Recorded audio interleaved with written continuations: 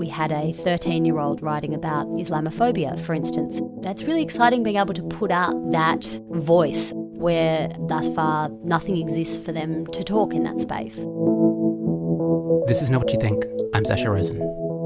People talk a lot about whether newspapers are going to survive the internet. But one kind of newspaper is actually doing pretty well around the world right now. It's a real, printed, paper newspaper that gets mailed out through the post and read. They're children's newspapers, really good, news-focused newspapers for kids. Former Sydney Morning Herald journalist Saffron Howden is about to start printing one here in Australia. She's going to tell us a little about how children's newspapers work around the world, the ones that showed her how it could be done. Saffron, thanks for coming in. Thank you for having me. Why are there newspapers for grown-ups in the first place? Why are there newspapers for grown-ups? A lot of people would ask that question because they're not doing so well at the moment. I think, for me anyway, as a print journalist, and that's what I've been for the last more than 15 years, there's something really special about reading the news in the printed form, holding it in front of you, having time to contemplate, to let it soak in, let the images work with the words. I think we get very used to, with everything that we read online these days and even television, we get used to that kind of swipe, move on to something else, click onto something else. Newspapers allow you that time and space to contemplate what you're reading. Craig Modd, when he was talking about online publications, which are very lightweight, said the great thing was that they come to an end, they finish, unlike the internet. Yeah, look, I think that's true. I think it would be a rare person these days who, for the daily news, would read right through to the end. And so, of course, news websites are being designed to allow for that, to allow for the fact that someone's going to click away halfway through the story, but they still want to keep you on their site. And then you've got the clickbait and the headlines to take you away and keep you on that site. Kids' newspapers are usually printed. They're not online. What else is different in a kids' newspaper? Look, there are a lot of things that are the same in a way, which is what's interesting. And of course, there are differences. Some of the kids' newspapers around the world, they really sort of show the way because they're covering the news that adults consume, but they do it in a way that kids can understand. So if you can imagine you've got your niece, nephew, child in the room with you, and they're saying, everyone keeps talking about the Paris attack. So what is going on there? I'm so scared, that kind of thing. So the way the kids' newspapers, and I'm thinking particularly about, there's one that's very successful in the UK called First News. There's 3 daily kids' newspapers in France, which seems insane, but they've got a readership of about 150,000. Those 3, they're the same publisher, just different age ranges for each. That's right, yeah, different age ranges. So the way they approach something like the Paris attacks last year was very different from the way your adult newspapers would. So very much getting away from the fear factor of, oh my gosh, here's the blood and the guts and the gore and how scared everyone is, and much more allaying people's fears. So when something like that happens, and anyone who has children will know, it's very easy for them to get worried about themselves, their own safety, the safety of the people around them, their loved ones. The idea is to say, okay, well, look, this did happen, and these are the bare facts of what happened. Certainly people died, certainly people were scared, but are you safe? Well, yes, you are. This is not something that happens every day. It doesn't mean that you can't walk down the street anymore in Paris. Your life goes on and it's okay. It was a very particular way. All the children's newspapers covered the Paris attacks. The editor, I think it's Francois Dufour, of the 3 papers, was saying the important thing is just not to make kids scared. That's the cardinal rule of putting together a kids' newspaper. That's right. I read an interview with him where he mentioned that. And I think particularly with those kinds of stories, and of course there are a myriad of those over the world on any given day, is that I feel, and certainly the producers of kids' newspapers overseas feel, we shouldn't be completely blocking them off from that. The idea is to say, look, these things are happening, but let's talk about it in a way that doesn't completely freak you out and give you nightmares. So rather than covering it like Saw shows you dead bodies, for Tsunami they had the row of coffins but not the people in them. Yes, exactly. So even that, it would be up to each individual editor, I guess, but there are ways to, for instance, tell the story of Syria and the migration crisis. And you can do that without ever even referring to the dead bodies and what ISIS is doing. You can do it by talking about the impact on the children who have, for instance, fled Syria due to the fighting. In a way, even as an adult, when you start thinking about these situations from that perspective, it kind of opens up whole new avenues of the way you think about it. Because, well, so what happens to these kids? They leave home with their families, or sometimes not. They travel huge distances. They end up in refugee camps. And then a really simple question that I think wouldn't otherwise occur to you, what happens to their schooling? Like I say, it's just not something I think that would occur to you naturally unless you were thinking about kids as your audience. So what's relevant to kids, particularly in a country like Australia, apart from their family home life, is school. The biggest part of their life. That's where they spend most of their time. Well, so what happens to that? When these kids are travelling all these distances, they're trying to find a new home in a safe country. Sometimes they can be travelling for years, literally. And of course there's no access to education when they're doing that. But of course the other thing you have to keep in mind is that you sort of need to give kids a solution when you're covering the news for them. So they don't come away from a story going, gosh, that was so depressing. What are we going to do? The world's a terrible place. It's amazing how much of the way you cover news for kids should in some ways be applicable for adults, because I think we'd probably all be a bit better off looking for some of those solutions.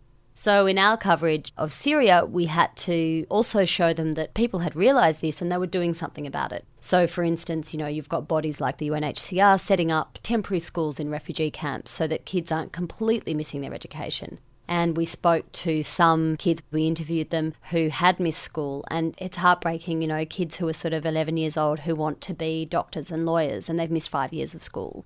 Is that ever going to be possible?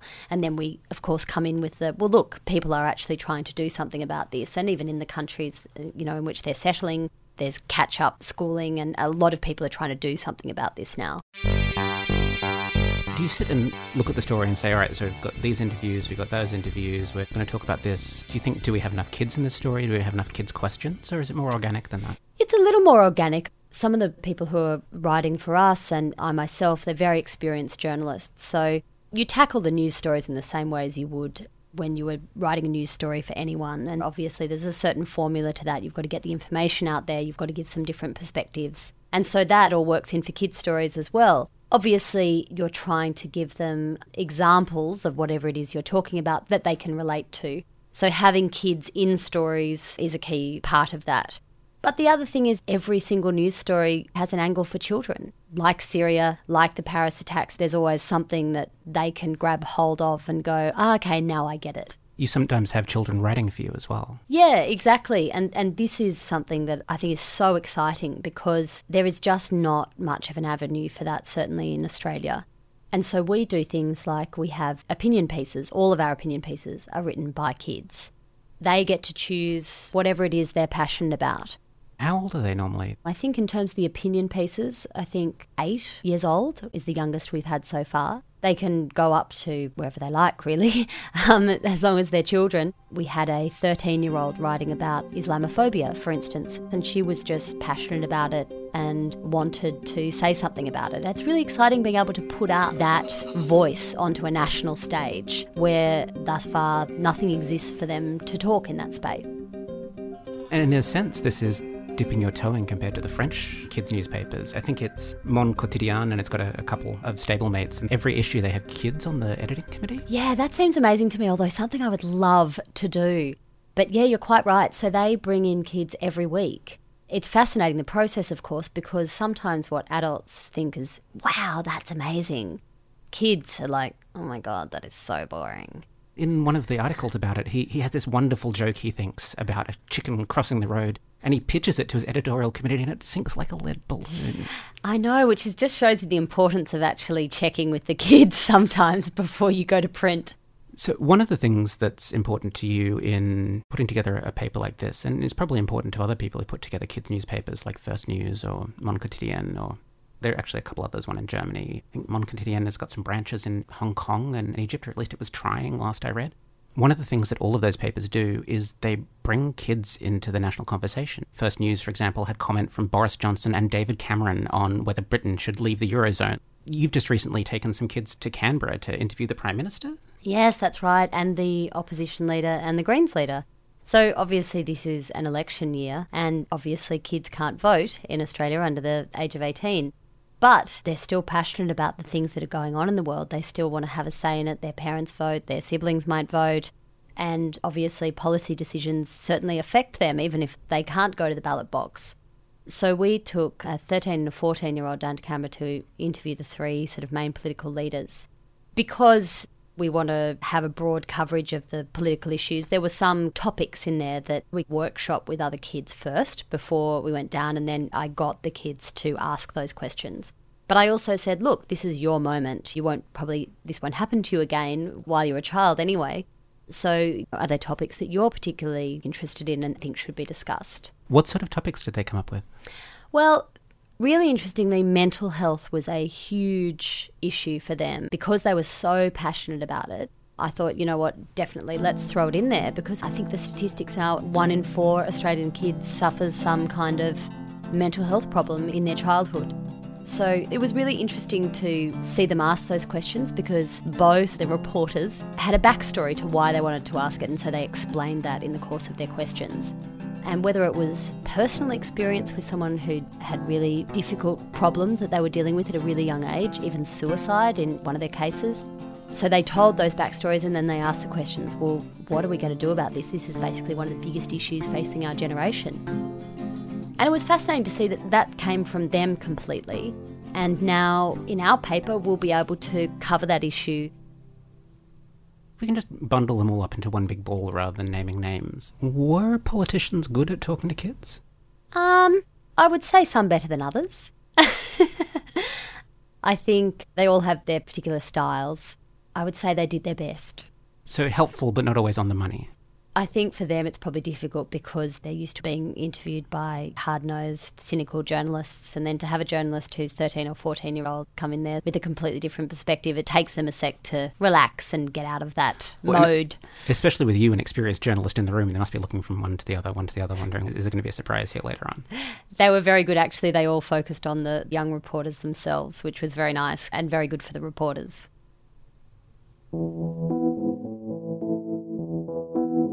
Getting that sort of attention from a political leader, it's not normal for young people. Where are young people normally in the national conversation? Where should they be? Well, they're not there, and I think that's really sad. I mean, they're there in small ways, they're there in community ways, they're there in probably much less visible ways. And in some ways that's good because, you know, they sort of need to be protected from, for instance, some of the consequences of being involved in a national conversation and putting your name to an opinion and so forth, and we all know where that can end up on social media these days. What do you think we miss by not having those voices in the national conversation? Well, I think this experience we had in Canberra is one of it, is that I think we presume as adults, and I say this partly as a mother, although my daughter is very young, but we obviously are making decisions on their behalf, as we should be. But are we sort of listening to the things that really resonate with them enough? And then are we making decisions that are not quite on the money? And if we bring them into that conversation, we can say, okay, well, actually, we can tweak this a bit, and we can say, no, we haven't considered that. And maybe we should be considering that. I mean, the mental health question had certainly never occurred to me personally as an editor of a kids' paper that we should be asking that in an election year to the leaders. Francois Dufour was saying that they asked for some questions after the Paris attacks, which was one of the big things they covered. And one of the questions he got back was, is it normal to be afraid? What sort of questions have you gotten from some of the kids who've contributed to Crinkling, and why are those questions so good? They are good, aren't they? I agree with that, and that's a really good example. Is it normal to be afraid? And I think it goes back to what we were talking about allaying their fears as well, and giving them answers where in adult newspapers you may not. So I think the great thing about kids is they cut through all of the sort of the white noise, and they're really good at getting to the heart of the matter really quickly. And I admire that as a journalist because that's been my job for a long time. And in a way, they're the best people to do interviews, I think. As a journalist, I assume you're always talking to big, powerful, important people, and you want them to treat you like a grown-up. Kids don't have that problem. No, that's true. That's true. I don't know about wanting them to treat me like a grown-up. I mean, it's always been a favourite thing of mine as a journalist to say, okay, so assume I know nothing because I actually know nothing, and explain it to me in a really simple way. And I have to be embarrassed by that. Kids don't. They get to just go, is it normal to be afraid? And I think one of the resources that some of the papers overseas have drawn on in the UK and in France, and we are as well, is child psychologists, because they're really good at helping us as adults almost mediate for us with kids, particularly when you get to those really scary topics, like something like a terrorist attack, to work out what's appropriate and then be able to respond in the right way as well. And kids are good at noticing you don't always have to have gloomy, terrible things happening in news. I know, which is wonderful, and it's something so refreshing about kids' papers. We get to cover the animals born at the zoo and the sand sculpture exhibition, and we're doing a story at the moment on the first flower to ever bloom in space. And how did they make it happen on the International Space Station? How do you break that down? How do you describe that? What you do is, unfortunately, you have to do a lot of research because, of course, the important thing with kids is you want to get the facts right. You don't want them reading it and then embarrassing you, going to their science teacher and saying, oh my gosh, I read this story in my paper and it was completely wrong and I think we should write a letter. You don't want that. So that sounds terrifying. It's more terrifying than some of the letters I've got over the years as a journalist. Ones from kids telling you've got something wrong, I think, is way worse. It really just cuts you down. A lot of research into how it works. And then there's the very neat trick, which is why I think it's important to have professional journalists writing, even though it's for kids, to have professional journalists writing the story, is the ability to break down that really complicated, okay, what soils did you use? How did you introduce the oxygen? What about the sunlight? How did you do it in zero gravity? And then explain that, use more simple language to break it down almost into a graph of how does this work. And presumably getting to explain really fundamental things. In that Eurozone story, they start by saying people are interested in knowing what Boris Johnson thinks because he's very popular. Exactly. And it was really interesting actually with First News's coverage of the Eurozone debate. I saw a lot of feedback they got on social media from adults saying, can't wait to read First News this week because I don't understand it, so I'm really looking forward to you explaining it to me. That's why I used to watch Behind the News and now I get to read Vox.com and pretend it's a grown-up thing. How tricky are the ethics of advertising? Really tricky. Well, I take that back. It's actually, in some ways, it's really simple. We have an advertising pledge because obviously as a newspaper you just can't survive without some kind of sponsorship. Our pledge basically says that we won't publish anything that we consider harmful to children. That rules out any junk food or food at all, in fact, any clothing, any sexualisation of children, any violence.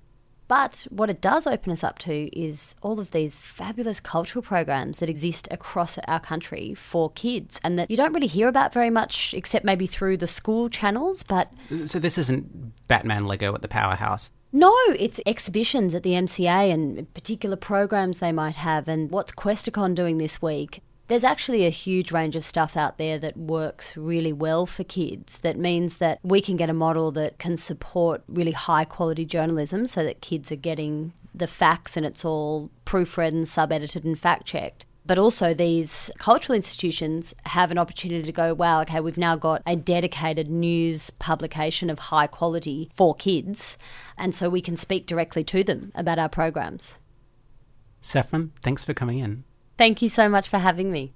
Thanks also to Glenda Quack for suggesting Saffron as a guest. If you like the idea of kids' newspapers, Saffron is making one. You can find information on subscribing at crinklingnews.com.au. The first edition is coming out next month. We'll put a link up on our show page and in the podcast notes for this episode, so you can go and have a look. If you like this episode and you want to hear more like it, we've got lots more. Go to fbiradio.com/notwhatyoutthink to hear all this season's episodes and 2 seasons worth of archived episodes. You can also subscribe to our podcast there and get each episode 1 day early before it goes to air. Is there something you think we should make a show about? There's a link on that page for you to tell us all about it. If you like us, you'll probably like a bunch of other great FBI podcasts, so choose some at fbiradio.com/podcasts. Know What You Think is produced by Samira Farrow. Additional production by Olivia Peary-Griffiths and Lachlan Wiley. It was created by Laura Briley, Claire Holland, and me. I'm Sasha Rosen. Keep listening for our next episode.